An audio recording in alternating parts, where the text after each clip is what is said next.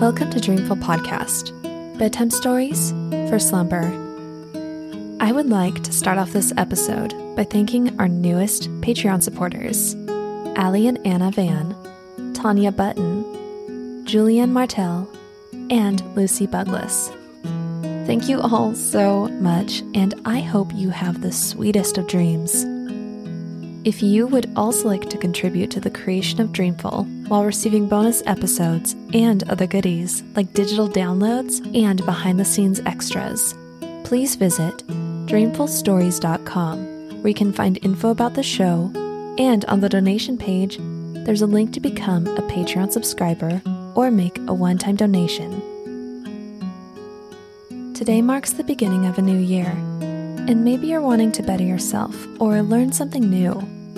You're obviously a fan of podcasts, so I think you should give Knowable a try.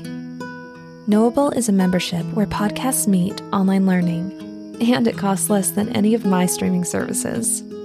Learn life-changing skills with audio courses from 200 plus of the world's leading experts. Some of these courses include how to launch a startup with the co-founder of Reddit, motivation and leadership with a NASA astronaut, and even courses on creating picture books or meal prepping. I really enjoy listening to audio as I work on a project or clean the house, and now I can learn something new while I do it. If you'd like to give Knowable a try and help support Dreamful while you're at it, visit dreamfulstories.com/knowable. I have also put a link in the show notes. Dreamful is trying something new in 2021. Each month, we will explore the mythos behind the 12 constellations of the zodiac in our new Constellation series. This episode is kicking off the series with Capricorn, the sea goat. So, snuggle up in your blankets and have sweet dreams.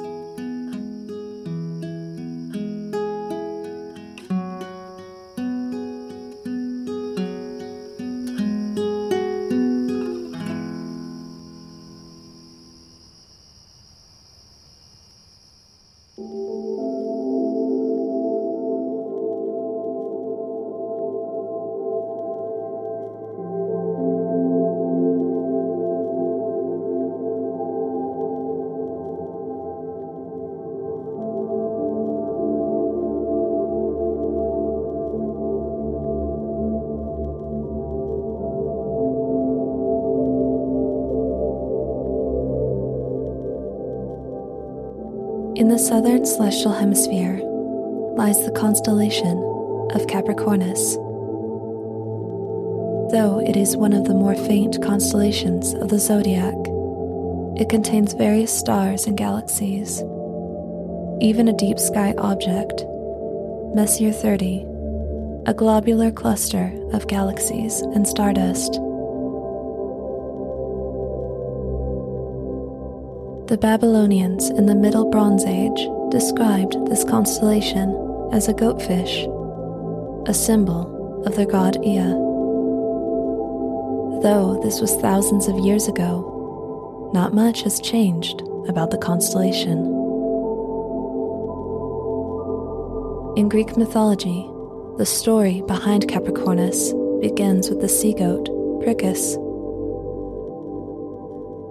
Prickis had been created by Kronos, the god of time, and so they shared the ability to manipulate time itself.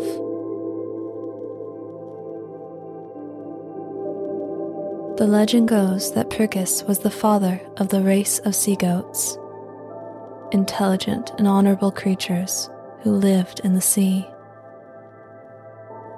Prickis's children were curious and playful little creatures, chasing fish and nibbling on fields of seaweed. One day, they ventured too far and discovered the seashore.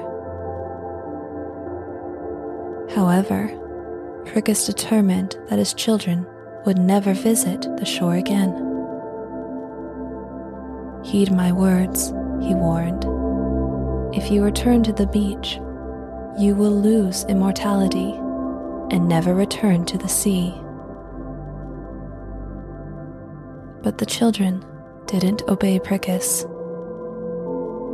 Day after day, like a moth to the flame, the sea goats were inexorably drawn to the sandy shore. Day after day, they dragged themselves out of the water and onto the beach. And day after day, they rolled on their backs and let the warm sunlight wash over their bellies.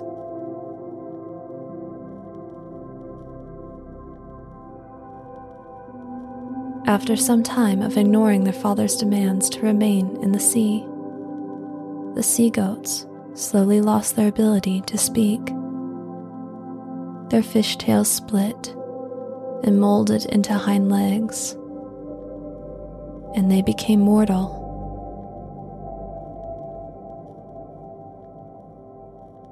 Prickis's heart ached for his children as he watched them from the lapping waves. There they were, mindlessly munching on the grass, bounding across boulders on the beach.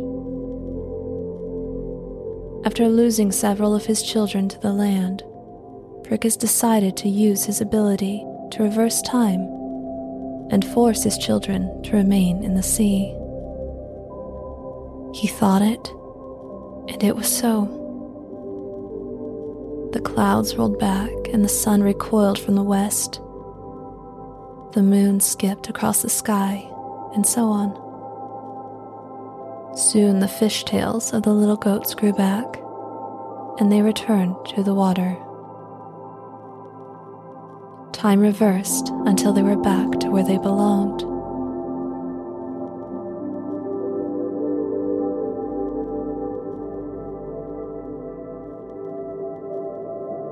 Once again, Prickis gathered the sea goats around.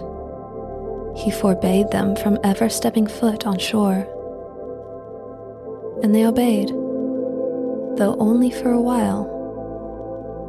The little sea goats waited for their father's diligence to waver, and again found their way to the seashore and became mortal land goats.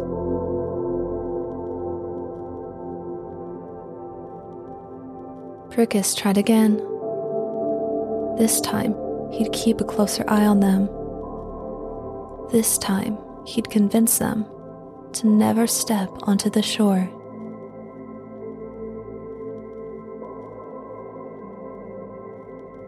He turned back time over and over and over. No matter what he did, no matter how hard he tried to keep them in the sea, his children always found their way to land. His children always became mortal.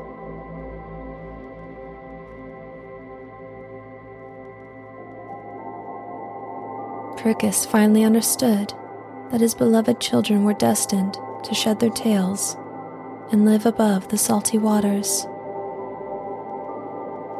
Now Prickis was alone, the only of his kind left in the world.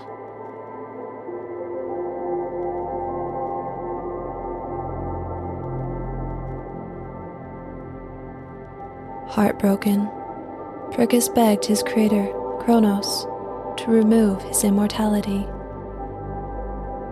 The weight of his grief and loneliness was too much to bear, but Kronos had another plan, and instead placed Prickis in the sky, and there he remained for eternity, watching his little goat children living happily upon the earth.